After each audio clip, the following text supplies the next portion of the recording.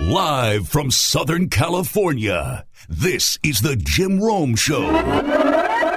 I'll tell you what, I can even be more specific than that. Live from the fountains of the Bellagio. I am Jim Rome. We're on the Strip in Vegas. Alvin, if you don't mind back home, can I get that deck of yeah? I know it's not Friday.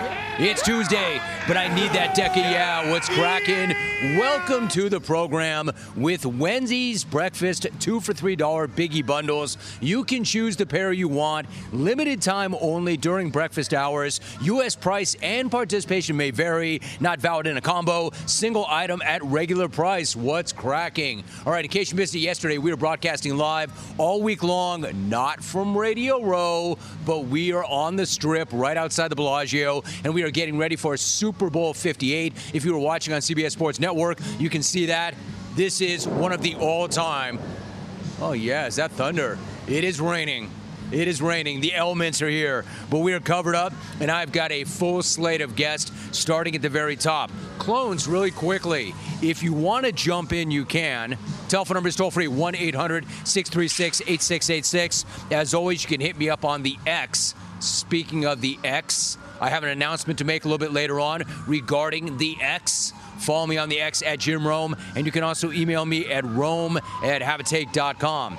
All right, in terms of the guest today, we got a big day. Coming up in 20 minutes, I've got Sam Monson, Robbie Gould, Mike Jones, Michael Brockers, Will Brinson, the Pro Football Doc a little bit later on. Andrew Whitworth, Big Whit, will be here on the studio right outside the Bellagio with me, our friend Jeffrey Chidiha. But joining me in segment number one to break down the game and some other things, that guy, if you're watching on CBS Sports Network, that is Michael Lombardi. He is a former NFL GM. He is a three-time Super Bowl winning NFL executive. He has held senior positions with the Pats, the 49ers, and the Raiders. He is the co-founder of the Daily Coach newsletter. He is co-host of the GM Shuffle podcast. And he is co-host of the Lombardi Line on VSiN weekdays, 1 to 3 p.m. Eastern. He's got a great book. We've talked about it on the program. The book is called Football Done Right. It's available right now. Mike, it's a mouthful, man. It's a lot to get out. Oh, wow. It's good to see you. How you doing, Mike? I am doing great. Thank you for having me, Jim. I appreciate it. It's good to have you. So how do you feel about everybody descending upon your town? I don't know if it's my town. I mean, I grew up here. It's my first job. I was just reminiscing with Jason, the driver who drove me over here. I came to town here and made no money, and there was a Holiday Inn across the street that I got Holiday Inn coupons so I could eat. Burger King and Holiday Inn coupons, that was my salary, and now that's all gone. Well, man, and look how that turned out. You parlayed that into multiple rings. Would you have come up any other way? Like, we laugh about it right now, but how much of that time is the reason that you and I are having this conversation right now? Oh, I think it's the only way I could have happened. I mean, look, let's face it, if I thought about money or if I thought about anything, Springsteen has a great line. He says, I didn't want to be happy. I didn't want to be famous. I didn't want to be anything but great. And I think when you have that mindset, you kind of like, you don't care about fame, fortune, and all those things. You care about getting in the right situation. And, you know, my first job with the 49ers, I didn't make any money either. So, but you find a way to do it. But the knowledge you gain from standing next to the great Bill Walsh or John McVay, and all those people, it's unbelievable. They still live with you today, Jim. It's like having your parents. You know, I still hear Walsh's voice. I'm not ever walking by a picture that's crooked on the wall without straightening it, because that was one of his pet peeves. Michael Lombardi joining us. I was going to say to you, when you tell me that you hear Bill Walsh's voice, what else is Bill Walsh telling you right now? He's saying to me, he's going to quote Mark Twain. He's saying this game's going to come down to the unconventional swordsman. The greatest swordsman in the world never fears the second best swordsman. They fear the unconventional one. And I think this game's going to come down to what can San Francisco do unconventionally early in the game to get Andy Reid off this script, to get Andy Reid off the Walsh script. Because if you go back the last 3 games, they have scored on the opening drive, whether it's been a field goal, whether it's been a touchdown. They have been dynamic, and they have played from in front. 46 of their 70 points in the playoffs have come in the first half. So this is going to be about what can San Francisco do unconventionally, different. Because if Reid and Mahomes know they're in this front with this coverage, they're going to be 12 for 12 throwing, and they're going to have a 14-0 lead by the second quarter. We're talking to Michael Lombardi. Michael, watching the Chiefs right now, they're definitely a very different team now than they were during the regular season. My question to you, that switch, how much of that switch was about changing a mindset come postseason time, and how much of that is about Andy Reid revamping his offense on the fly? There's a great line that says, fear does the work of reason. And when you lose to the Raiders at home on Christmas Day, and the opposing quarterback has one completion after the first quarter, and you don't really, they don't do anything the entire day except you make all the mistakes, you can reason with the team. And I think what Andy did at that point is why he's a great coach. He dynamically shifted his team. They went from holding the ball, exposing their offensive line, trying to make big plays, to going back to old school Kansas City, really back to Alex Smith Kansas City, and trying to possess the football. They've had 19 drives of over 7 plays or more. Right? Pacheco averaged 14 carries in the regular season. He's at 21 in the playoffs. So as much as Andy Reid hates to call runs, and we know he does, he hates losing more. And that day, Christmas Day, he went home and probably had his turducken and said, I can't do this anymore. We're going to change, right? We're going to change how we're playing, and he did, and it's been effective. The strength of their teams is the defense. They've played to that. They've controlled it, and they've been very quick to get the lead. That's why the script in this game is going to be the most important aspect of the game. Michael Lombardi joining me on the set, our first guest on this Tuesday. Michael, it says a lot, like nothing against Alex Smith. I love Alex Smith. I mean, a pro's pro. Right. Alex Smith is not Patrick Mahomes. What's it say about Patrick Mahomes that he accepted that and understands that I'm going to do whatever it takes to win, and I don't need to be that guy. I just need to take care of the ball and put us in the right spots. It shows he's the great teammate. Because, look, Brady wins 6 Super Bowls in New England. The first Super Bowl he won, they threw for 143 yards. They ran for 142. The last Super Bowl he won, they scored 13 points. Great players figure out how they have to play to win, because winning is more important than anything for a great player. Because Patrick Mahomes is about winning. It's not about how many stats I have. I think if you were to go to ask Warren Moon, who's thrown for 27 miles of passing yards in his career, if you would say, would you give up some of those passing yards for a Super Bowl? He would say absolutely. And I think that's what Mahomes said. Mahomes realized, I can't hold the ball. No one's getting open. We're going to have to change what we do. They kept trying to do it during the season, and finally, I think ultimately on Christmas Day, they said enough is enough. In other words, that butt kicking was the best thing that ever happened to them. Well, and it woke Andy Reid up, and I think they changed. Now, they know their style they have to play. And if you're Kyle Shanahan, you're sitting there saying, okay, I got this, right? I know how they're going to play. This is what they're going to do. That's why Steve Wilks has got to change what he does, because when Baltimore came out, they went right down the field and scored. He was, 11 for 11? And then Baltimore got into the game. Remember, they won the last playoff game without scoring in the second half. They didn't score a point. It's remarkable. So if you can get through the first part, they don't really have another gear to go to, right? If this becomes a passing game where Mahomes has to throw it in a drop-back game, that front for the 49ers should take over. Right, but it's hard to get to it. I'm sorry to interrupt. Michael Lombardi joining us. I wanted to jump in because you mentioned Steve Wilks. Looking at that defense, you've got a lot of playmakers, a lot of big-time talent and caliber on that side of the ball. But looking at that defense, it's been leaky. Does that defense make you nervous? It makes me really nervous. I mean, they gave up 4.1 yards per carry in the regular season. They're at 5.6 in the postseason. They gave up 9.3 yards per completion in the regular season. They're over 12 in the postseason. I think what you'll see is they're going to take Chase Young and try to take him out of the game. People are attacking the edges of their defense in the run game. And Young has been running up the field. He kind of just wants to make that pass rush and then have all the announcers talk about, remember when he was the second pick overall in the draft? Well, that hasn't worked out. I think they need to get stouter on the edges. And they need to really be able to force that defensive front to take over. Look, all the money in San Francisco is in their front. Armstead, $20 million. Hargrave, all those guys make big money. And they haven't showed up. And so conversely, you say, if you're Kyle Shanahan, you say, well, we haven't played our best game yet. We've probably played our best games B-, and we're in this game. We're in Las Vegas. If we play a better game, we got a chance to win. I was going to say, have they not played their best game yet, or is this effectively who they are? That's a great question. I think they're better than what they've showed. Their tackling has been really poor. Terrible. Right? It's been horrible. And that's not usually what they've done. And their tackling, but their front, I know this. Their front's good. Like Hargrave was a good player. Bosa's a great player. They have 2 sacks. They didn't harass the quarterback at all. Now, when they finally got Goff to move in that game, when he slid right or left, that's what caused the difference in the game. And, Mahomes is good on the move. This is going to be a challenge. You know, in today's world, it seems the best treatment is reserved for only a few. Well, Discover wants to change that by making everybody feel special. That's why with your Discover card, you have access to 24/7 live customer service, as well as $0 fraud liability, which means you're never held responsible for unauthorized purchases. Finally, no matter who you are or where you are in life, you'll feel special with Discover. Learn more at discover.com/credit card. Limitations apply.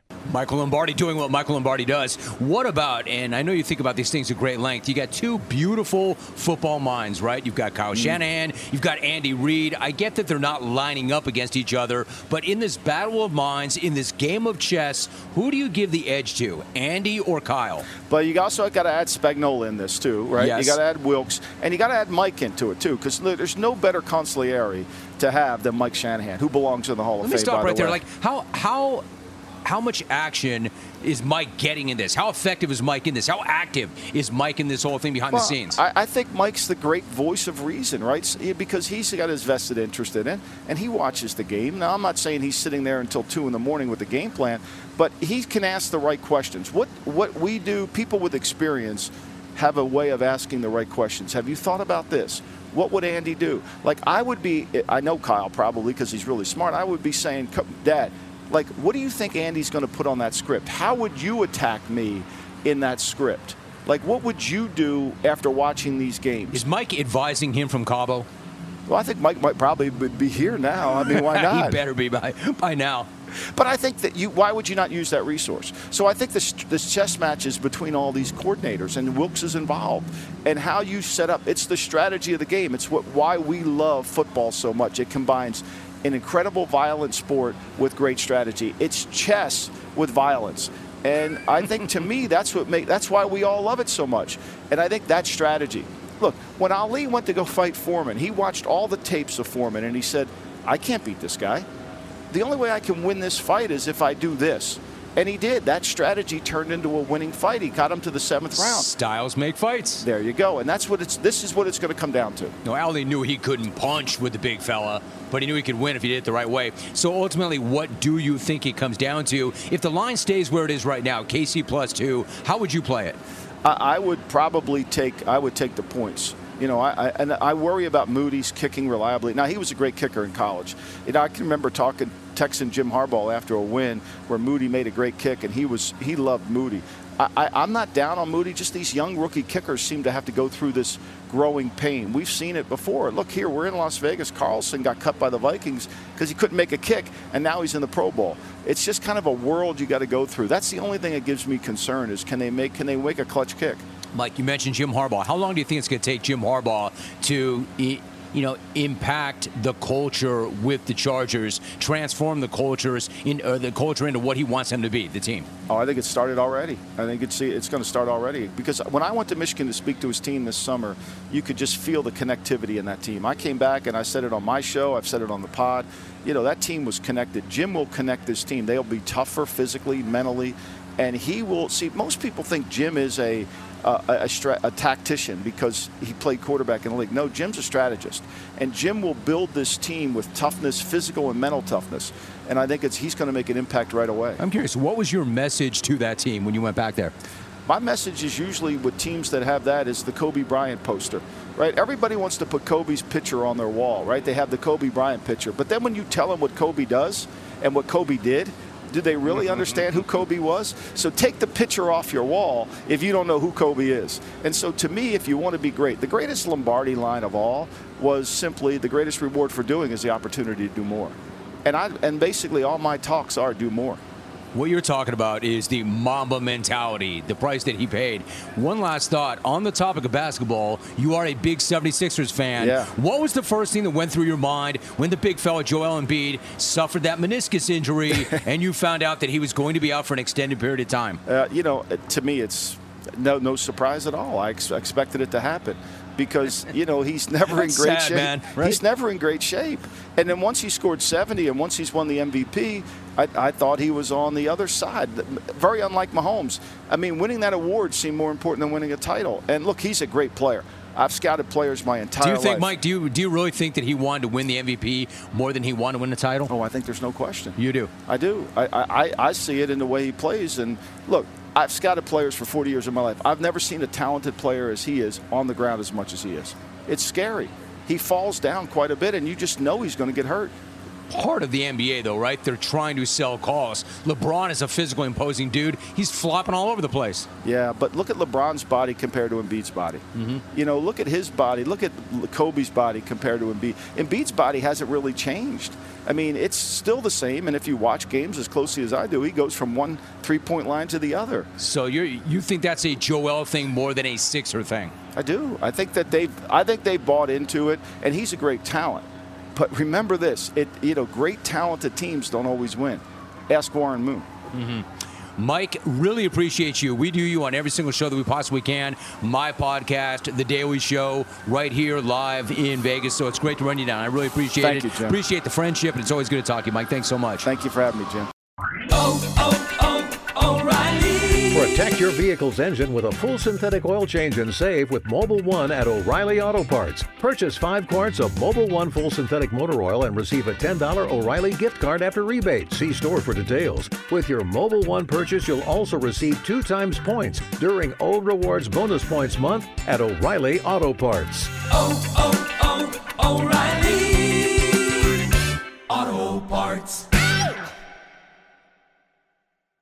We are joined right now by PFF's lead NFL analyst. He is also co-host of the PFF NFL Pod. He is a media personality. He is Sam Monson. Sam, what's going on? How's the week treating you so far? It's been good. It's been good. The beautiful sunshine and weather of Vegas, of course. That's what we're all here for. Yeah, but when did you get here, man? Yesterday it was raining sideways in hour number 1, so I'm pretty happy about this right now. Yeah, it's not much better today, though. At least the rain's eased off. All right, so let me ask you this. Before we jump into the game, for those who do not know, those who know, but for those who do not know, what exactly is Pro Football Focus, and what was it like in the startup days when you were there as one of the members of the initial core team? Yeah, we're an analytics company, right? But our USP, the thing that makes us unique is we are grading every single player on every single play. So we're adding some stuff in there, some context, some subjectivity, but it's important subjectivity because it's the kind of thing that can tell you that not every 50-yard pass is a great play by the quarterback. Sometimes it's a great play by the receiver. Sometimes it's just bad defense, right? So the grades add in all these layers of context that when you start adding it together with the analytics and the data and the more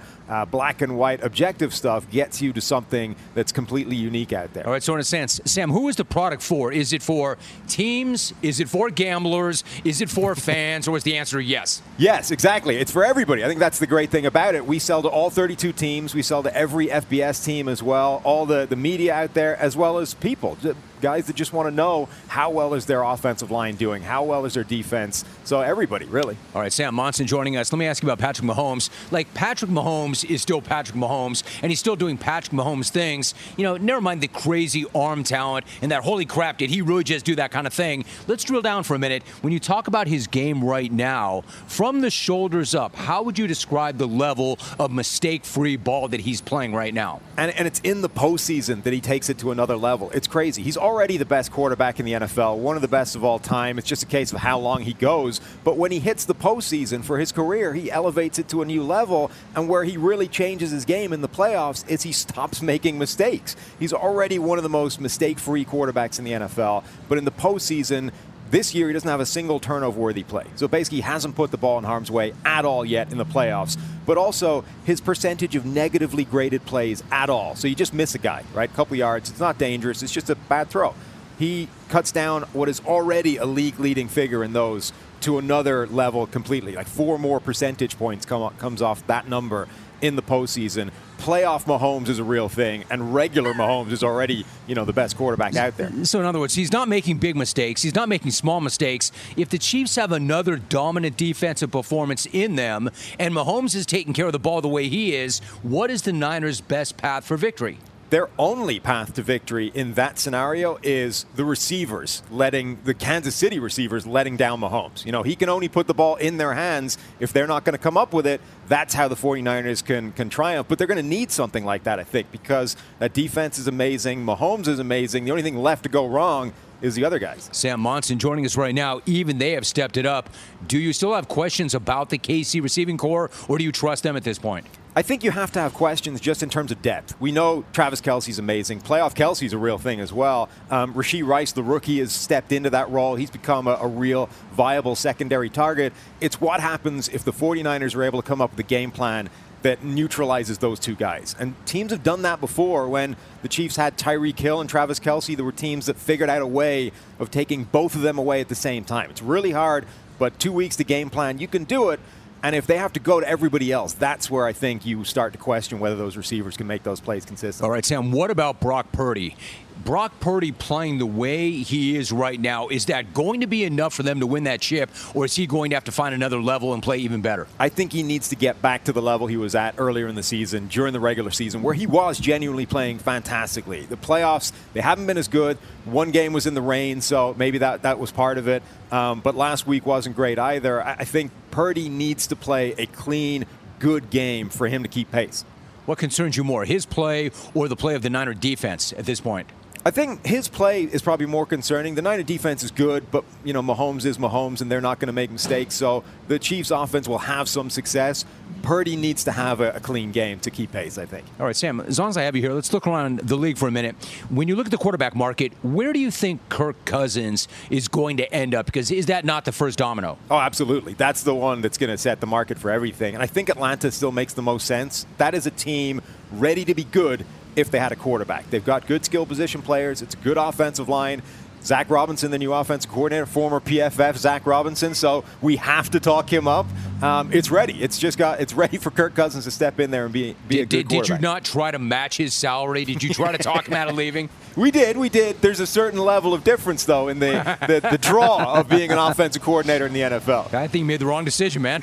Well, you tell him. No, I think he's all right. Okay, how about Russell Wilson? Do you think, is this out of line? Do you think that he's going to start in 2024? I think he could, yeah. There will be enough teams. Right? Good. We're talking about a guy who's a lock for a Hall of Fame a few minutes ago. No, it is crazy. The drop-off in his performance and his standing has been amazing over the last couple of years. But he played pretty well this season. It just clearly wasn't going to be a fit with Sean Payton. And I think they made that decision quite early in the process, and there was nothing Wilson really could have done to win that job back. This guy's brand, this guy's play, everything about him was unquestioned. Well, not everything, but in terms of that drop-off, how do you explain that?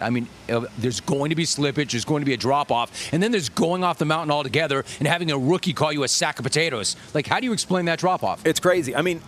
With all these things, it's a bunch of factors happening at the same time, right? Changing environment, the league defenses started to change at the same time in a way that was going to cause his game problems anyway. His game was always run around behind the line of scrimmage, manufacture a deep shot play, and that was what everybody was taking away with these Vic Fangio schemes and too high coverage shells, and let's take away explosive plays. So his game was going to need to change anyway, and then you add in shipping to a different team and Nathaniel Hackett and everything that went wrong there. All of it at the same time was what really drove his play off a cliff. Sam Monson joining us right now. Sam, I like the way you operate on the X platform where you're interactive and you talk to people. I'm curious what the Steeler fans are saying to you, because you're laughing already, because on this show I can tell you right now, they're not happy. They're not happy about anything. They're not happy that Mike Tomlin is staying, and they're not happy or not leaving, and they're not happy that Arthur Smith is coming in. I think Arthur Smith is a really interesting fit. What do you think about that fit, and what do you think that means to the team and the offense? I'd love to tell you what Steelers fans think, but unfortunately I think I finally muted all of Pittsburgh from my timeline. So I finally reached that point. Arthur Smith is a fascinating, because he's not bad, right? It would be easy if he was just a terrible coach with a bad scheme that didn't work, and you could just say, let's move on, go in a different direction.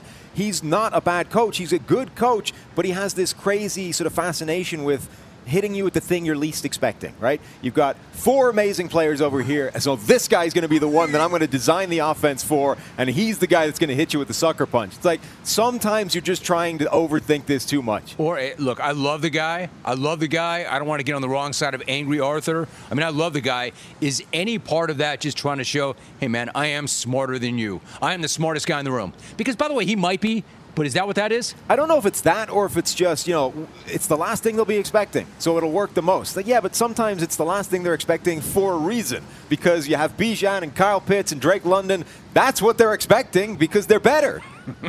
Sam Monson joining me for another moment or two. What about Dan Quinn? Clearly not Washington's first choice. Hell, not their second choice. Maybe not even their third or fourth choice, but it doesn't mean it won't work. It could. Do you think it will? Do you like the hire, or frankly, did they just settle? A bit of both, really. I think they did settle. I mean, that's clear. It wasn't, like you said, it wasn't their first choice, their second, but he's a good coach. And I think if you look at the Atlanta team, one of the things that jumps out about that group was look at the coaching staff around him. He had a lot of very, very good coaches. Part of that was he had Kyle Shanahan, right? So you had like the Shanahan tree under him on that side of the ball. But if he's able to do that again and, really build a staff together, that's part of the battle. And he had a lot of success in Atlanta before it went wrong. I was talking before you came on the air that I have not met one person or spoken to one person yet this week that's taking the Niners. It's insane. The line's not moving. The line is right there at +2 for KC. What do you make of the matchup? Almost nothing ever lives up to the hype. Do you think this will, and how do you think the game goes on Sunday? It's crazy. The line came out initially, and I was like, did we not just watch this happen right. already? It started at 2.5, right? Right. And then it moved very briefly, and then it's just stayed there. And it's like we just saw what happened when you doubt Patrick Mahomes, playoff Mahomes, against a favorite team. He goes and gets it done anyway, and we've learned nothing. And we're going to do it all over again. I'm with everybody else. I'm not betting against Patrick Mahomes. Yeah, I'm with everybody else too, but isn't that normally a mistake? When everybody goes one way, aren't we supposed to go the other way? Yes. And doesn't that usually work? Yes. Except sometimes everybody's right. Yeah, exactly. Right? Yeah. Right? And this is the time. I'm not buying it. I refuse to believe that Patrick Mahomes is going to let us all down. All right, one last thing. What about Mike Vrabel? He didn't get that gig in Washington. How did he not get that gig? In fact, how did he get fired in the first place? I think he's now been the victim of this kind of narrative, which is he can't work well with others, right? And I think if you look at where it went wrong in Tennessee, largely it was a personnel problem. And the guy that was responsible for the personnel was previously fired. We'd already made that determination that this was not Vrabel's fault, it was somebody else, the guy, finding the ingredients.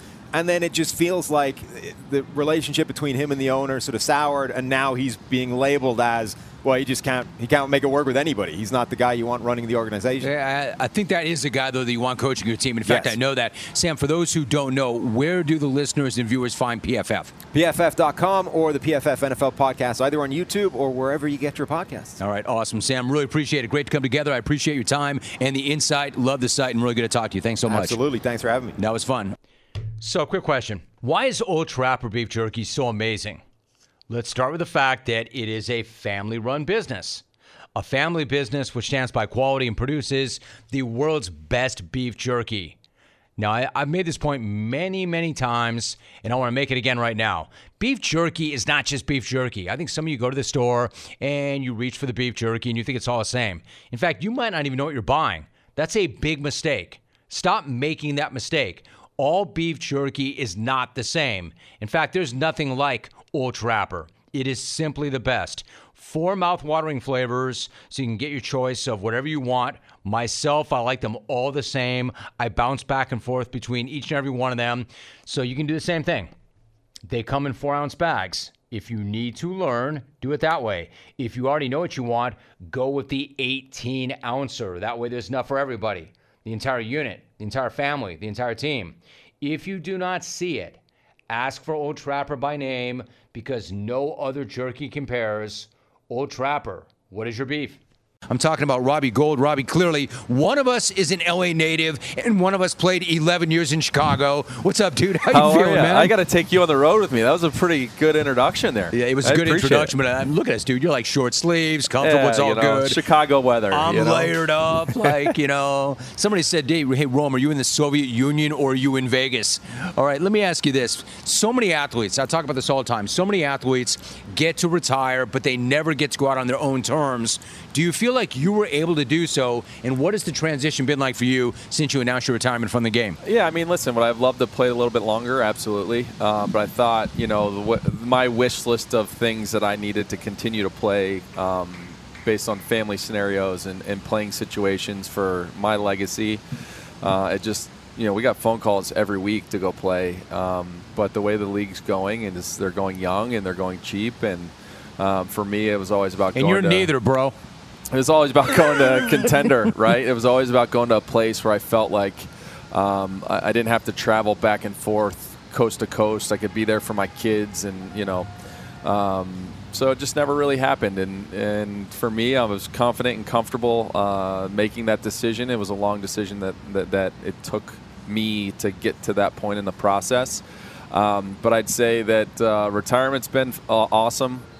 Finding a schedule's been difficult just because you're so used to that routine. To explain that, I've never met an athlete who did not say that in some shape or form. I mean, your entire life, you have routine, you have structure, you have schedule, you know exactly where you have to be. I'm not saying you don't have a lot that you want to get done or you're doing, but what happens when you wake up one morning and all of a sudden you don't have to be there or do this? Yeah, it was interesting because I still kept my same schedule because I was trying to keep myself ready for that opportunity. Then I announced retirement. Then it's like, oh, wait, I don't have to work out at a certain time. I don't have to go kick. I don't have to do this.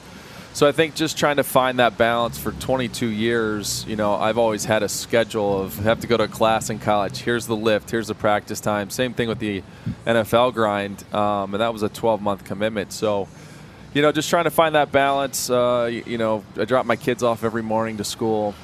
What's that like, man? It's awesome. My kids go to 2 different schools, so I get to spend time with my 2 older boys when I drop them off, and then I get to take my youngest to his school, and we usually jam out to some music and get to spend some time talking about, a little bit of everything. And, there was times when I would drive to school and my kids would ask, hey, Dad, does your legs still work?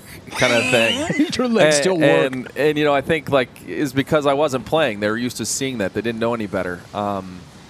So, it's been great to be able to spend that time and, looking forward to, broadcasting opportunities and coaching my kids. Robbie Gould joining us. Tell me I'm wrong, but I would imagine on some of those drives to school, you get more out of your kids in certain 5 or 7 minute blocks than you could have in 5 months, right, at work. 100%. Like, it's amazing, right? Yeah, 100%. And here's the thing, kids don't lie. No, they don't. There's no filter. But some do. Yeah, there's no filter, though. Like, they say what's on their mind, and I think what's really cool is, when you pick them up, how they're like, there's times in a kid's life where where you can spend the most time to get significant. Sorry to interrupt. How old are your kids? 10, 6, and 8. And, okay. The first question I ask them when they get out of school is, how was your day? What was your best part? What was, your least favorite part? So, that's, to me, the most time where you can spend to kind of change their life. And then we come home and we start doing homework. And I'll tell you what, doing math homework with trying to solve the problem and actually writing a paragraph on how you did it is way different than when we grew up. No, there's no doubt about that. I can remember what it was like when I tried to do it myself. I wasn't going to take any shot at trying to do theirs or help them with theirs. Robbie Gould joining me. Robbie, I don't want to lose track of this fact. Like, we're talking about what it was like when your career ended, but your career was so incredible when you consider where you started. When you graduated high school, what were you like as a football player, and what kind of a future did you expect for yourself in football? Well, I was 150 pounds soaking wet. I walked on to Penn State. I was undrafted in the NFL. Everything I've ever done in my career was always about hard work and earning it.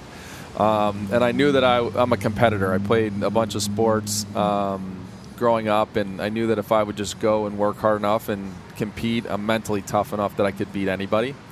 And I think the big thing for me is I had an awesome opportunity to go learn from Adam Vinatieri, who's one of the best kickers of all time in New England, and Bill Belichick, situational football, Brad Seeley, special teams coach. If I wasn't there, I don't know that the trajectory of my career, because I went from How long were you there? I was there for 4 months. And, I went from a 3-step kicker to a 2-step kicker. Had I never made that change, I don't think my career would have been what it was. So, in short, your 5 months with the Patriots changed the entire trajectory of your entire career. Of my entire career. Right, so what about Okay, I'm sorry, go ahead. And we were undrafted, right? So it would have been Detroit, Pittsburgh, or New England. And ultimately I went to New England because I felt, one, I would learn the most, but 2, they just won a Super Bowl. So if teams are looking to take somebody off a roster, that's the roster they're going to look to take off of. So you go to a team with Adam Vinatieri, who was the best in the game, one of the best to ever do it. I mean, this guy did not have to help you, did he? And what's that say about him if he did? He was awesome. I had Josh Miller and Lonnie Paxton there, too. I had 3 really good vets. Other than them having me make chocolate chip cookies for them during training camp at the Hilton Garden Inn every night, the experience that I learned from them was pretty amazing.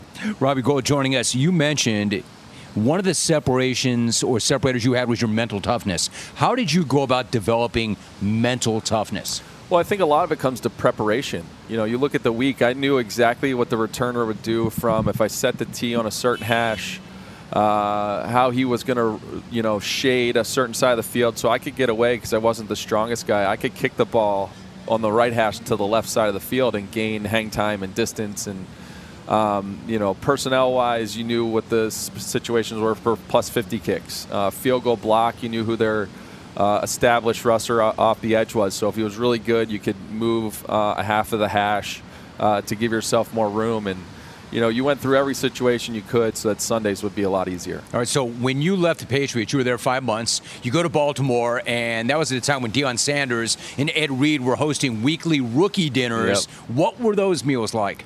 Well, it was really cool when I got there. Those two guys came up and were like, hey, we're going to take the rookies to this soul food restaurant in Baltimore.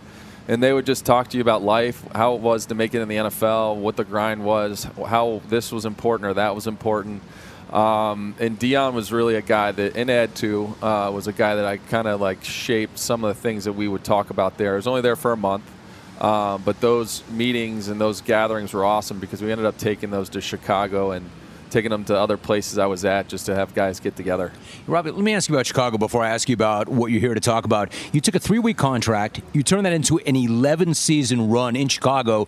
Kicking is tough enough no matter what, but having to do so in Chicago for the Bears in those elements is something totally different. What was that like? Well, here's what I'll tell you. My entire career, when I thought I went to San Francisco, I was like, oh, it's going to be beautiful, not much wind.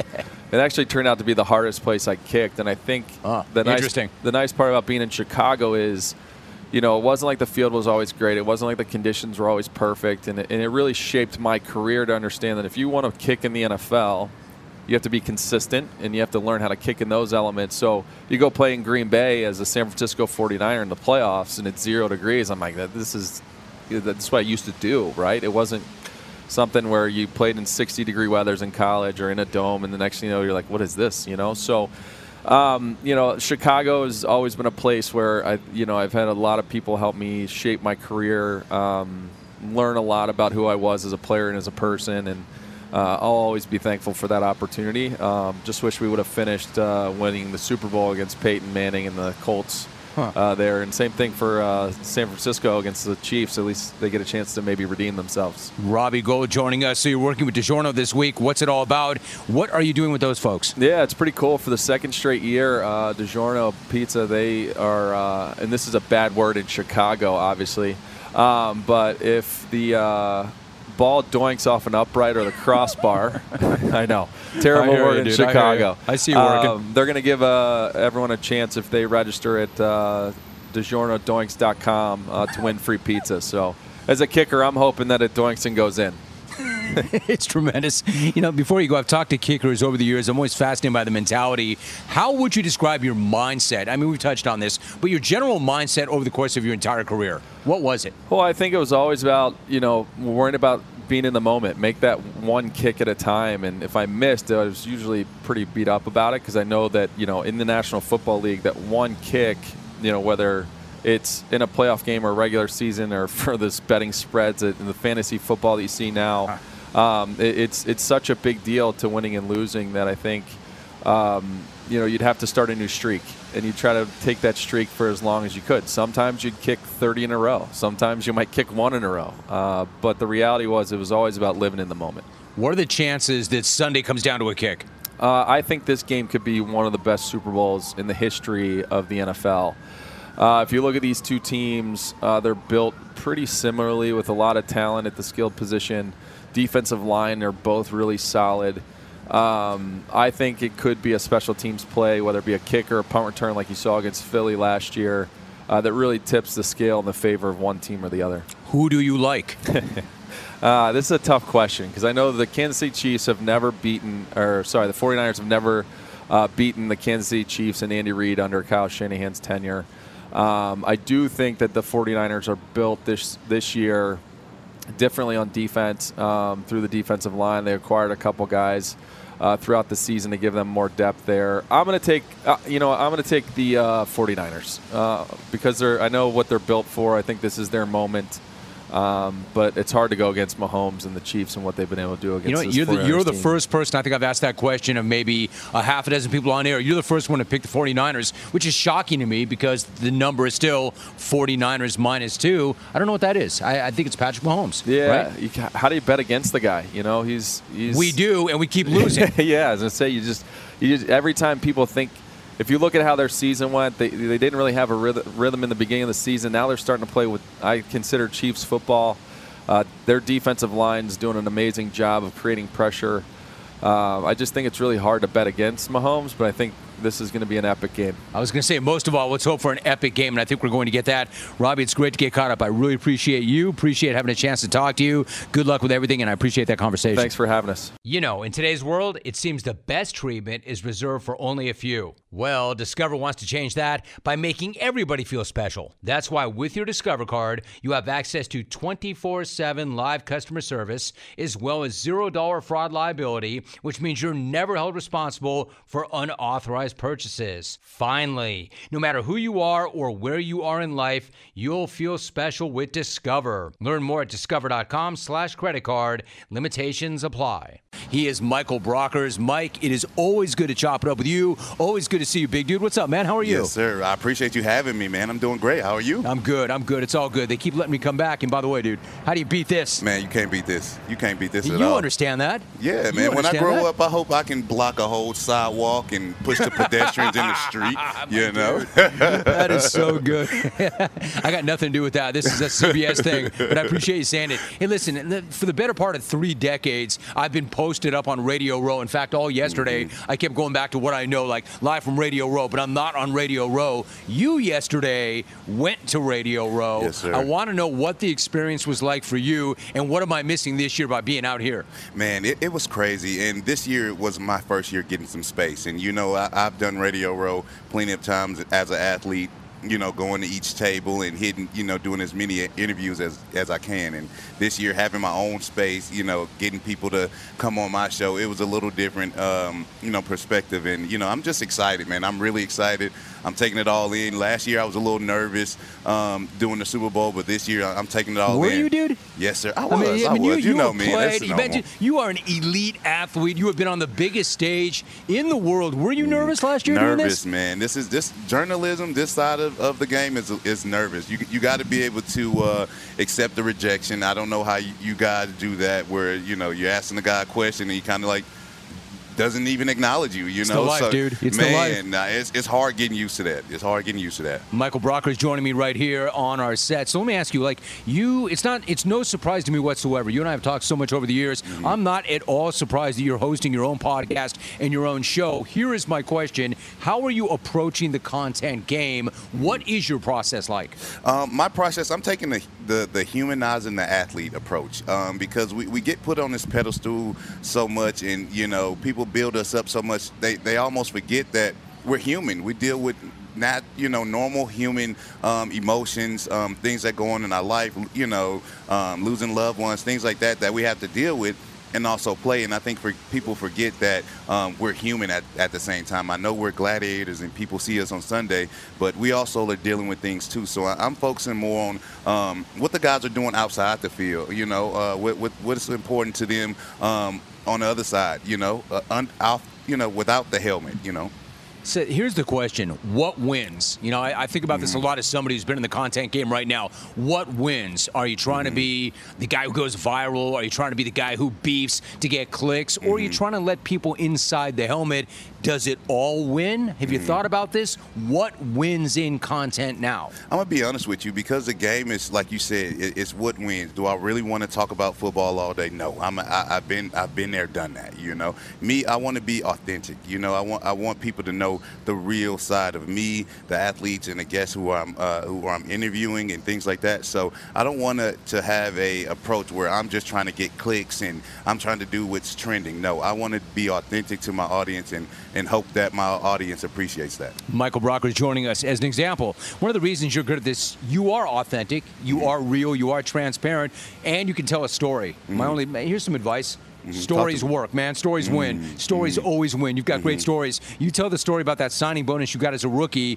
For those who do not know, how does that work? Do they scratch you a fat check, or does that just go into your account? How does that work? People think you get that money off rip. You sign that contract and you don't see that money for 3 weeks. You don't see that money until, they want it to hit your account. When did you start spending it, dude? Right immediately. Why wait? You waited your whole life for it. Before you saw it, did you start spending it? No, not at all. I Okay. wanted to wait till I had it in my account, and, I wanted to do what I wanted to do, which I paid for my mom a house and got that done. That was very important to me, but, it took a little while to get that money. When you consider how many sacrifices moms made for you on the way up, can you explain the feeling of what it was like to buy her a house? Man, when you see your mom, and my mom was a single mother, raised, in that household, and seeing how hard she worked for us. I'm the oldest of 5. I had to help out a lot, and just seeing the sacrifices she made for us, buying that home for her, knowing that she had somewhere to call home and settled, and nobody can take that away from her, was an experience I can't talk about really. It's tough, right? It's tough. It's tough. Yeah. What was it like growing up being you? Did you feel like you carried a certain responsibility because you were special? There were people counting on you. Now, you got a village, right? People are supporting you, but they're counting on you. How much pressure did you feel like, man, I got to be the one to bust out. I got to get out. I got to take care of generations. That's a lot of pressure for a young person. Right. It's all about the choices you make, man. I strive myself to make the good choices, the right choices, not do what everybody else was doing. My mom did a good job at, making me understand that you don't have to follow the crowd. Her famous saying, if one person jump off a bridge, are you going to jump off a bridge? So, my thing was, not being a trendy guy, going off on my own road, but making the right decisions, thinking about my family when it comes to making a choice or anything like that. So I strive myself on making the right choices. We're talking to Michael Brockridge. When you and I spoke on my podcast recently, we talked about the time that you spent with the Lions. And when you got there, obviously, that's a franchise that was so beaten down, that endured so much losing for so long. Then Dan Campbell comes in. You were a vet that was there. How did you help to change that culture there? Because if that team was still scarred from Matt Patricia and all those years of losing, what could you do? How did you impact the change in culture? I was that bridge between Dan and the guys, Dan came in, and running a team is hard because you have to make these guys believe in what you're preaching. And I think I was that bridge between the players and the coaches, getting the players to understand that, yes, it might be hard now, but these are player coaches. And when they fully understand that, we need to take care of our body and things like that, they'll hear us out, but we can't go out there just expecting it to be easy. We have to trust in the process, buy into it, and then once you get what we want out of it, you'll see why we've been doing all this hard work. All right, so when you see the success that they had this season, you were not with them this season, but did you feel like you had equity in that? And how much pride was there for you to see the success that team had and how far it's come? Man, it was amazing. It was amazing. It was crazy because I was sending, congrats to, a lot of guys on the team after, just seeing their run. They won versus the Rams, so I definitely gave Jared a shout-out. And I text one of the coaches just saying, man, congrats. And he sent me, he was like, bro, it's still resemblance of you still here. And that kind of touched me. Dude, how'd that feel? That kind of touched me because, that was my purpose. That's what they brought me there. They wanted me to be there to start that culture, build that culture up, and be the foundation that leads them on in the future. And I was just happy to see them be successful and know that I had a little part of that foundation building there. Yeah. More than a little part. Michael Brockridge is joining me. So the flip side of that is, I got to ask, man, watching them go out to that gigantic first-half lead, seeing it evaporate and all slip away, man, what was it like for you to watch that and seeing it unfold, knowing, frankly, what was going to happen? It was crazy. I was watching it at my lounge in Houston, and the guys were like, why doesn't he take the points? Why doesn't he take the points? And I was like, how do you answer that? Should he have? No.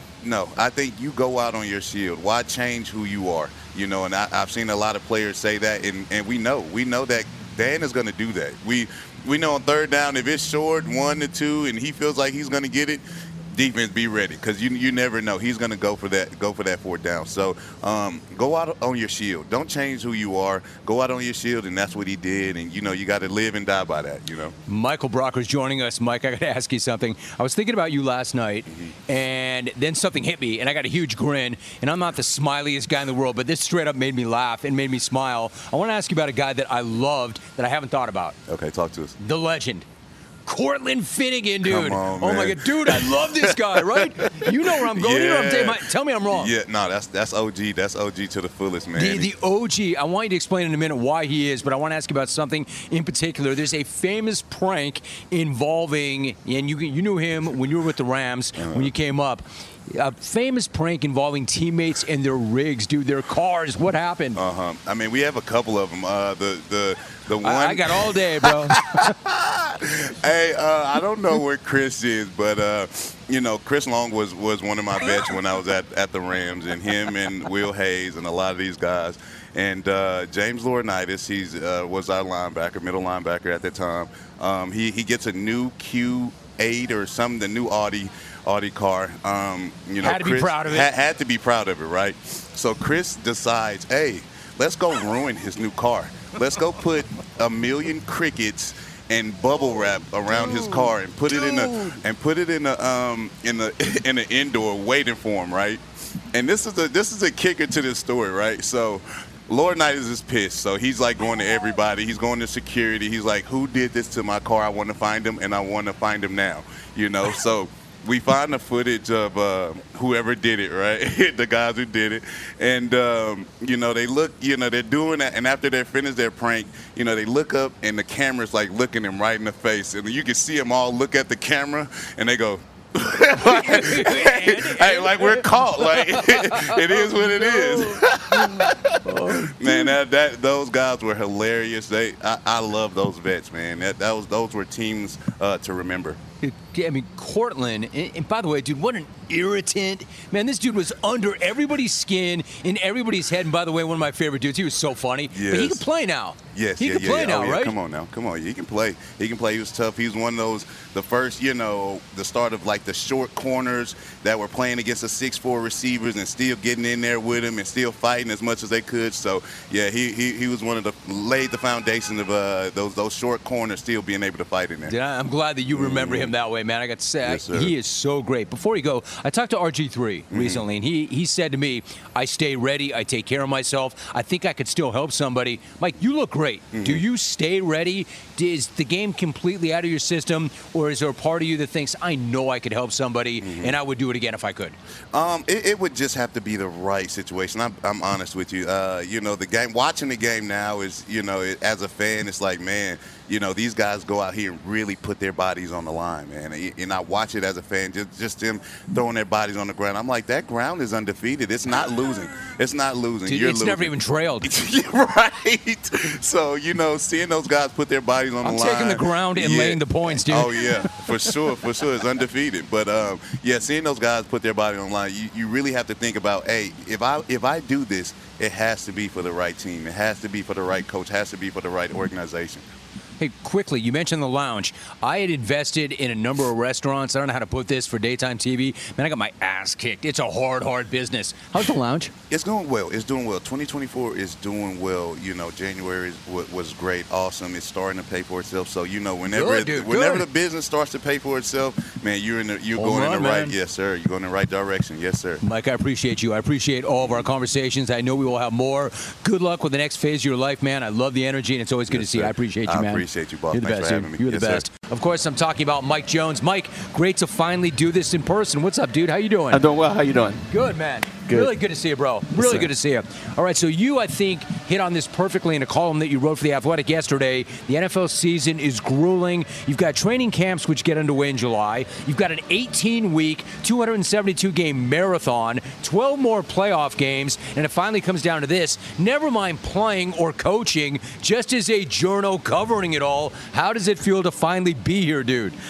You know, it feels like the season started a long time ago, but at the same time, it went really fast. There are so many things to be mindful of, schedules and availability and everything like that, your head's spinning a little bit, but, the end is almost in sight. We're almost there to the finish line. All right, so Mike Jones joining us. Mike, there's so many compelling storylines. Let me start with this. Legalized sports betting has translated into enormous revenue for the league as well, of course. What is the league, though, telling the players about being in casinos this week? They're not allowed to be in casinos. They're not allowed to do any kind of betting or anything like that. And not just the players, league employees as well. Basically, I was told they're told don't even look at a slot machine. No betting of any kind, not just on games. Stay away. Mike Jones joining us. So if the league is telling teams that, what are teams telling their players? Like, we've done this long enough to know one of the biggest talking points in any given Super Bowl week is, hey, man, be smart. It's a business trip. There are so many distractions. Do not get hooked. Look around you, Mike. We know there are more distractions here than anywhere in the world. What are teams telling their players? Well, they plan this thing out months and months in advance, so they're not even staying downtown. They're about 40 minutes away where their team headquarters are set up, hoping to kind of minimize distractions. And like you said, this is a business trip. As the veterans on these teams are telling the younger guys, hey, we can have fun after this. Right now, we need to stay locked in. Keep your nose clean. Don't go anywhere you're not supposed to go. Be back in your room at the right time. And let's get prepared for this game so nothing deters us from our goals. All right, so, Mike, what about the game itself? It looks like a great matchup on paper. What about on the field itself? What are you expecting? I'm expecting a really good chess match. You have two of the best offensive minds in the game in Andy Reid for the Chiefs and Kyle Shanahan. Excuse me, dude. Is that any good? We're talking about the fountains behind us.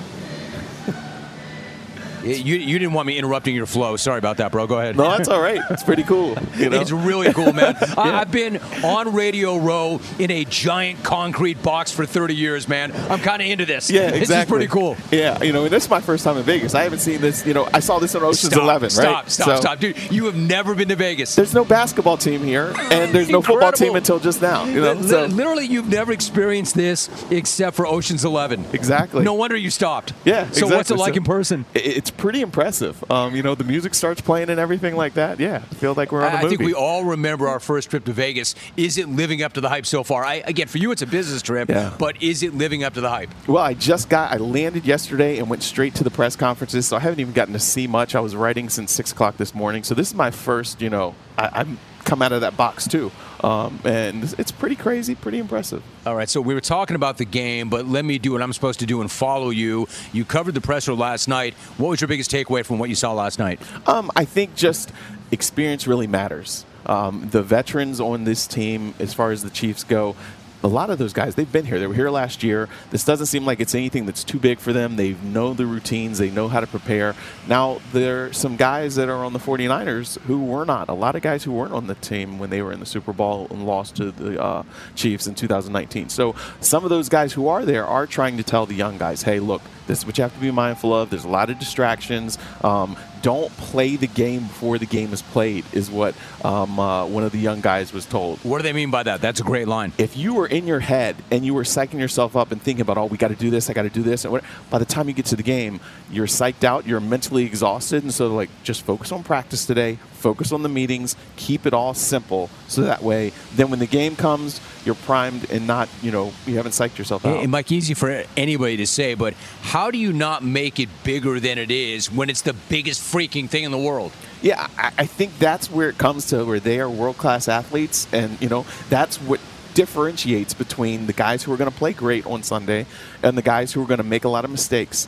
Those guys who can just lock in. Kyle Shanahan hadn't even, I said, look, you could be the first father-son duo to ever win a Super Bowl. What would that mean? Also, last time 49ers won a Super Bowl, your dad was the offensive coordinator in 94 and you were a teenager. What would it mean? He was like, I haven't thought of it. He's just focused on preparing his team. Coaches are famous for not knowing anything outside that radius, that 4x4 box in front of them, right? Right. And that's what they're trying to get their players to be mindful of as well. Okay, we got meeting at this time, we got meals at this time, we got practice. That's all that matters. Okay, I want to be really responsible in how I phrase this, but social media had a field day with this last night. Did Kyle seem a little loose to you? I don't think he seemed loose. He seemed relaxed. Code for buzzed? I don't think so. I didn't see it as that. I've known him a long time. He just seemed relaxed, kind of like, hey, we're here. I've been here before. I think he's more comfortable. I mean, now, hey, I don't know if he, took a shot or something like that. But, I didn't observe that when I was talking to him.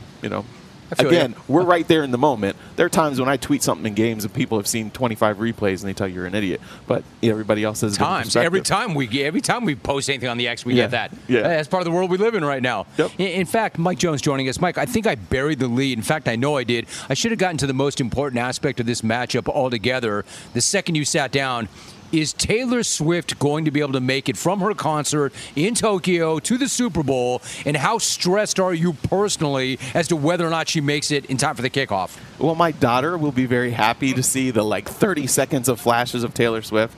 But we'll see. The Japanese embassy released a statement saying, hey, she's going to leave at this time. It's a, however many hour flight, she will be there well in advance. So I don't think her people are worried. It sounds like relax, Swifties. She's going to be there to cheer on her guy, Travis Kelce. We're talking to Mike Jones. So, Mike, let me ask you this. For those, speaking of the Chiefs, for those who are not paying close attention, how did they go about rebuilding their defense? And not just rebuilding it, but turning it into a juggernaut. How much credit goes to the D coordinator, Steve Spagnuolo, and how much goes to the GM, Brett Veach? A lot of credit goes to Brett Veach because, look, they had older guys. And they also had some young guys that maybe didn't quite fit. Remember, a couple years ago, they had to score 30 points to win every single game.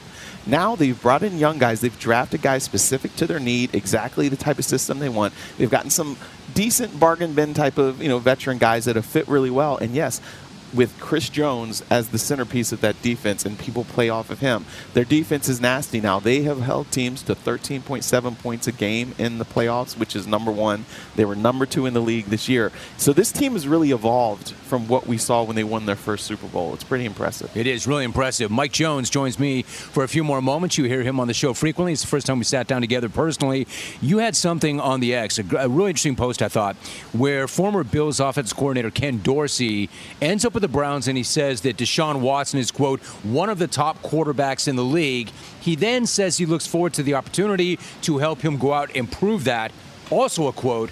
Mike, is there any reason to believe that Deshaun Watson is still, quote, one of the top quarterbacks in the league, and that Dorsey is going to be able to help either himself, or Deshaun? You change the narrative. Yeah, it's very interesting to me because, you see all the time mediocrity rewarded in the NFL. And Ken Dorsey's a guy who just got fired. He had the most talented guy that he could ever have outside of Patrick Mahomes and Josh Allen, and he wasn't able to position him for success. Now, as a quarterback's coach, he was okay. As a play caller, he was not. Now, he did do well with Cam Newton as a quarterback's coach, and Josh Allen is that. But he didn't have a good feel for establishing the run, for being able to take pressure off of their quarterback. And again, like you say, is Deshaun Watson, who's basically, what we've seen as a shell of the guy that we saw down in Houston when he was an MVP candidate. I don't know that this will work. It's going to be interesting to see how Kevin Stefanski structures this. Is he still going to be the play caller and just have Ken Dorsey as a glorified quarterback's coach? Then maybe that can work. But I think a lot of this is mental with Deshaun Watson. Maybe he's not as fast as he was, but he just doesn't seem to have quite that feel. So maybe Ken Dorsey can help him with that. But again, Ken Dorsey himself didn't show he had a good feel for the game when he was the play caller. So I don't know what your confidence level can be like. I think that's fair. I mean, if he didn't help Josh Allen, how is he going to help Deshaun Watson? Right. Well, before you go, what about Roger Goodell? He had his annual press conference yesterday. Among other things, he, of course, defended the ref show. Right. He said, quote, they did a great job, and he called them superior. How would you describe the job the refs did this year? And is there anything about them that you would consider superior this year? I do believe these are the best refs in the world, but they are human. And every year, there are new camera angles, so you and I can see way more than they can. If you've ever refereed a game, you have to go very fast. Split second, I think somebody explained it's like 1.2 seconds to make up your mind. And so what they need to do, and Goodell kind of hinted something, give them the technology that they need to help them. So they need to go to a Sky Judge system where, okay, they're making a call, but if there's something just like the XFL, hey, there's a mistake right there, radio down, get it fixed, instead of just relying on a human, because as we see every single game, there's something that they get wrong. They're trying their best, but it's just such a fast-paced game. It's a tough job. So, before you go, I could ask you about Patrick Mahomes' legacy if he wins. I could ask you about Andy Reid's legacy if he wins. I want to ask you about somebody else's legacy. Christian McCaffrey, all right? So if he wins this weekend, are we talking about him as one of the best running backs of this generation, or is he already in that conversation without that win? I think he's among the best in this generation, but If he gets a Super Bowl ring, it'll wipe out the question and put him in the discussion for one of the best of all time. Now, he doesn't quite have the yardage and the mileage that some of these guys have. He's had some injuries, and but he's still young. He's still got plenty of football ahead of him. But if you get that Super Bowl ring, the way he is such a threat in the run game, in the pass game, and to get that ring would definitely give him an edge and elevate him among some of the best that we've seen in a really long time. My man, you've studied this all year long. You've looked at all the tendencies. You looked at all the analytics. How you feeling about this game? What is your lean for Sunday? I've gone back and forth, but I'm leaning towards the Chiefs because they've been here before and because of that defense. If that defense can get after Brock Purdy and kind of put some pressure on him, then that really eases pressure on Patrick Mahomes. And as we saw against Baltimore, he didn't have to do a whole lot in the second half. He just had to make the throws, pick up the first downs, extend the drives because that defense was as nasty as it is. So I was going to say, I'm sorry to interrupt. I was talking to Michael Lombardi about this. It tells me so much about Mahomes, how unselfish and how smart he is, that he's fine with that. Right. Like, whatever it takes, right? Exactly. He understands and thinks the game and knows he doesn't have to play hero ball. He just has to play smart, don't make mistakes, don't turn the ball over. And he has not done that. And that's what about Purdy? Does Purdy need to play his best game for the 49ers to win this game? He really does. He has to eliminate mistakes. He can't throw the ball away. There's going to be times, just like we saw against Detroit, he's going to have to scramble for some yardage. And really, though, trust his teammates. Put the ball in the hands of his playmakers, McCaffrey, Deebo Samuel, Brandon Ayuk, and trust that defense to make plays behind him. Live to see another day. Don't force the ball and make a big mistake. Mike Jones joining us, my man. I can tell you this. As somebody who's been here before, dude, you have settled in beautifully. For a guy who's making his first trip ever to Vegas, dude, like you didn't blink. The sun is coming out. Good things, man. Yeah, good I'm things, very dude. happy to see the sun. It's so good to see you, man. Appreciate you. Hey, all the thanks for having conversations me. we've had, and we'll have a million more. Mike Jones. He is Will Brinson. Will, brother, great to see you, dude. How you feeling? Jim, what's up, man? It's good to be here. It's not hot in Las Vegas, but that's okay. It's not hot, it's not dry, but it doesn't suck. It's all good. Oh, it's great. No, it's fantastic out here. Don't come at us, man. We're not complaining. We're very happy. No one would ever complain about being at the Super Bowl, much less on the Strip in Las Vegas at a CBS Super Bowl, also streaming on Paramount Plus, if the people didn't know. Well done, dude. And by the way, I don't know if anybody out there can get tickets to the Sphere for Fish or Grateful Dead, but I'll take those. If any clones are listening or dying to hand out tickets. Are you a Fish dude? I'm a Fish guy, yeah. More than the Dead? Yeah. Fish before Dead, but love both. Dude, what are you listening to these days besides the Fish and the Dead? Taylor Swift and Usher on repeat. Of course. Streaming on Paramount Dude, Plus. how stressed are you that she's going to make it on time? I feel like there's she has better odds of making it from Tokyo to the Super Bowl in Las Vegas than I do for making it to my hotel room to this hit on time. So, you feel like I know that's true, dude. What do you mean you feel like that? I take that bet all day long. But if I can get here, then Taylor can get here. I think she'll be all right. I mean, I know our colleague John Breach had an article, and I think the Associated Press reported it, but the hardest part for her about getting here is the parking spot for her PJ. So it's got to be a real big jet, dude. Yeah, that's everybody will already be in the parking lot. And apparently, but is there not a reserved spot? Apparently, it can't get from. I know, right? Shouldn't there be? Like, didn't Kelsey have some doesn't he get a comp spot? Doesn't the NFL? Yeah. Is she not the most important person here this week? Come on. She is. How do you not clear out the airport for her? Dude, on media day yesterday, it was the only times the place looked crowded the entire time was when Mahomes and Kelsey were next to each other, and they both got peppered the entire time with Taylor Swift questions. And for those who did not see, generally he's not there at the end of games to address that, understandably. How did he deal with that last night? I thought he handled it fine. I mean, he talked about it, but kept it kind of low key. I mean, somebody even asked him if he was going to. Is there another ring on the if you get this ring, which ring are you more worried about? Clever. It's like the Super Bowl ring. Yeah, he's like, I think I'm going to focus on the Super Bowl ring before I worry about that other ring. Like anybody. Will, did you ask that question? I did not, Jim. Are you sorry that you didn't ask that question? Do you wish that was your question? A little regrettable. Yeah. Like I'd like to see Travis Kelce's disdain when I asked him if he was going to propose to Taylor Swift after the Super Bowl, win or lose. Will Brinson joining us. Having fun as always. All right, well, let me jump into this. Kyle Shanahan wins a lot of games, but there's this perception that he can't win big games. How fair is that rap? I mean, it's fair in the sense that for a period of – this is just what we do. It's fair in the sense that this is what we do.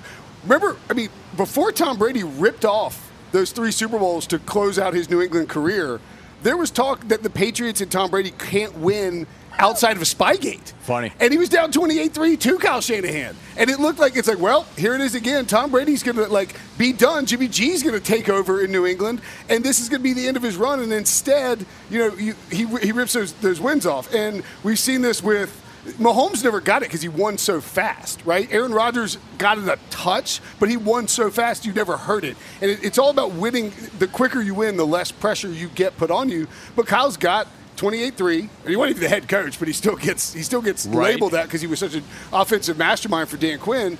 He's got the 10-point or 11-point loss to the Chiefs. He's got the 10-point loss that the people don't talk about enough against Stafford and the Rams. And then and now he's got this game. There is no person in Vegas with more pressure on them for this game, for Super Bowl 58, than Kyle Shanahan. Did he sure didn't seem like he was wearing that last night, though, did he? No, I mean, I think he's got the fortunate life experience of having his dad, who won 2 Super Bowls, but won them at the end of his run. Won them with the final 2 years of Elway's career. And so his dad went through all of this and understood that it's hard to win Super Bowls. We are jaded and spoiled by Tom Brady and Patrick Mahomes back-to-back ripping off. I mean, Patrick Mahomes is basically 2 plays away from being in 6 Super Bowls to start his career. Tom Brady won 7 Super Bowls. I mean, these guys span, there are a lot of people listening to this show, watching this show on CBS Sports Network that are weren't alive before Tom Brady started playing football. And so you have this just guys who just win and win and win, and it's been dominated for 26 years. Will, it's always been this way, but it's never more so than right now. It's so absurd. It's almost like it's better not to get there than to get there and lose it, because then you're a chump. Yeah. And it's absurd. Yeah. It's absurd. If you get there, but that said, this guy has to win this weekend. That said, this guy has to win. It'd be like if the Bills back in the 90s got there a 5th time. It's like, look, okay, you're better off losing the championship game at this point than you are getting to the Super Bowl. Kyle, the pressure, we always say, we're like, well, let's not make too much of one game, but it is the one game that matters, and we end up making that it means that much more once we get further away from it. Especially to him this week. So let me ask you this. The 49ers have started slowly in both playoff games. What do you think that's about? And if they do it again this weekend, will they have any chance? So I think we can kind of look at it in 2 different ways, right? Look at the Packers' slow start as Kyle kind of screwed up because he game scripted that whole offensive game plan to Deebo Samuel. And when Deebo got hurt, they didn't have any answers offensively and had to really kind of rally and figure things out to win that game.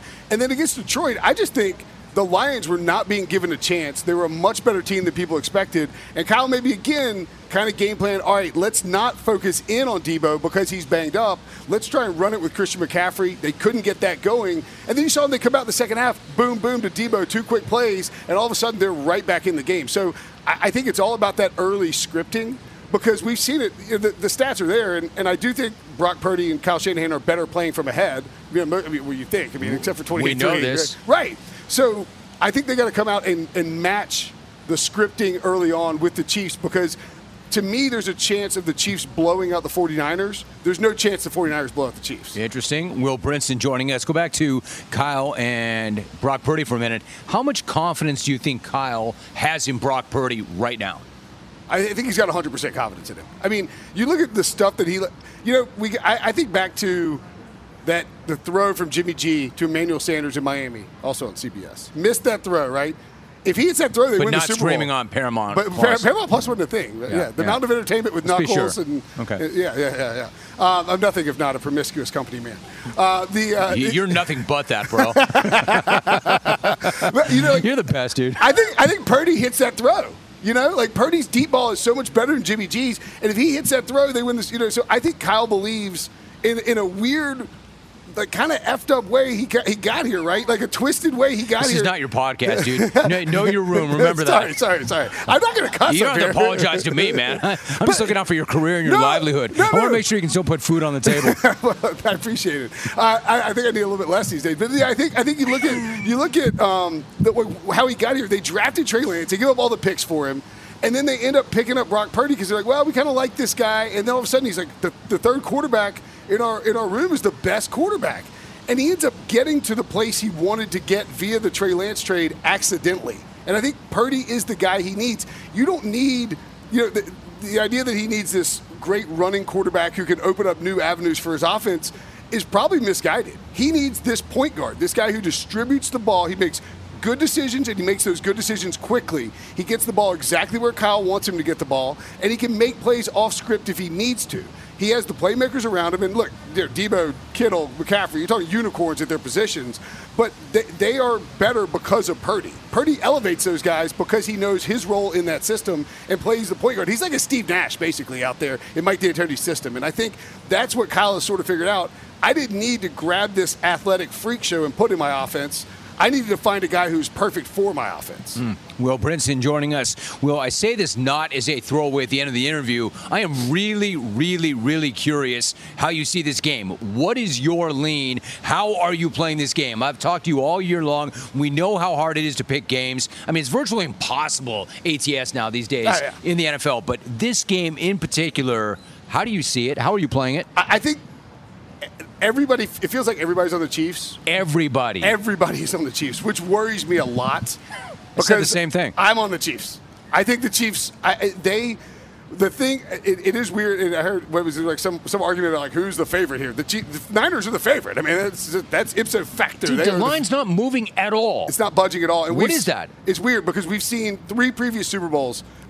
We had Niners and Chiefs previously, I believe, Eagles and Chiefs, and Patriots and Seahawks. Those are the only 3, I think, where they crossed through 0 and another team was favored. It ended up not really. Broncos and Seahawks. I'm sorry, that was the other one, and not the 49ers and Chiefs. But we've seen these games where it's crossed 0. I think it just means that Vegas doesn't really know either, because we have a 49ers team, Jim, that's been better than the Chiefs all season long. They are the better team. They're more well-rounded. They have more playmakers on both sides of the ball. But the Chiefs have Patrick Mahomes and Travis Kelce and Andy Reid, and they flicked a switch once the playoffs started and became good on offense and have a defense that can slow down the Niners. And look, I'll give credit to my boy Pete Prisco. He said at the beginning of the playoffs with the Niners, if you can block them, you can beat them. And the Packers blocked them, the Lions blocked them, and if the Chiefs could block them and force that Niners secondary to hold up, I think the Chiefs win the game. I think it's low scoring. I'll say 24-21. All right, Will Brinson joining us. Before you go, you mentioned the Broncos. Let me ask you something. Russell Wilson, is he, and this seems absurd, but you were talking about this on your podcast, is he still a lock for the Hall of Fame? I think it's fascinating, right? It's fascinating. Have you ever seen a case where a guy was just a Hall of Famer and then backed himself out of the Hall of Fame? Dude, they were measuring him for the coat. It was a done deal. If he completes that pass, if Malcolm Butler doesn't pick that pass off, it's a stone cold lock. And now he's moonwalked out of the Hall of Fame. I've never seen that before. Yeah, how do you explain it? I can't. His play or something else? I think it's this idea that, well, I think one, that Russ's personality sort of off-puts. This is what I'm asking. How much of it is about that? Well, I mean, you remember those stories? I can't remember if it was Seth Wickersham or who it was, but the story about Russ and Sherman and all those dudes having to do this Hawaii retreat where they bonded around a campfire to try and hash things out and fix the Legion of Boom, and it just didn't work. I mean, that was a budding potential dynasty with a young quarterback, a great run game, and one of the all-time great defenses, and it blew up because of the personalities involved, which is crazy considering how well Pete Carroll kept things together at USC, and Pete kept things going. But that trade, I mean, the Seahawks killed the Broncos in that trade, and then the contract extension on top of it, and now Russ is. You like that? You like that, dude? You like that? How you like that? That's tight. How you like that? Russ is persona non grata. I mean, it's unbelievable. I made that happen.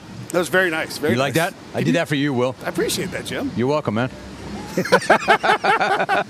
Finish the thought real quick. No, I mean, I just think Russ is persona non grata, and it's obvious the Broncos are going to cut him. That's tight too. There's no telling. There's no telling. You like that? That's better. You like that? That's better than fish. That is better than fish. Who's gonna? Oh, that's nice too. Who's gonna sign Russell Wilson? Who's gonna go get him? I don't know. And I think if he ends up being a backup somewhere this year, the Canton resume's toast. I would imagine he would love that. I'm sure that he would help the incumbent get ready every single week. Right. Yeah, I bet Russ is about that life. Will, appreciate you, man. Great to see you. Have a tremendous week. And it's always great to chop it up with you, brother. Thanks so much. Always fun, man.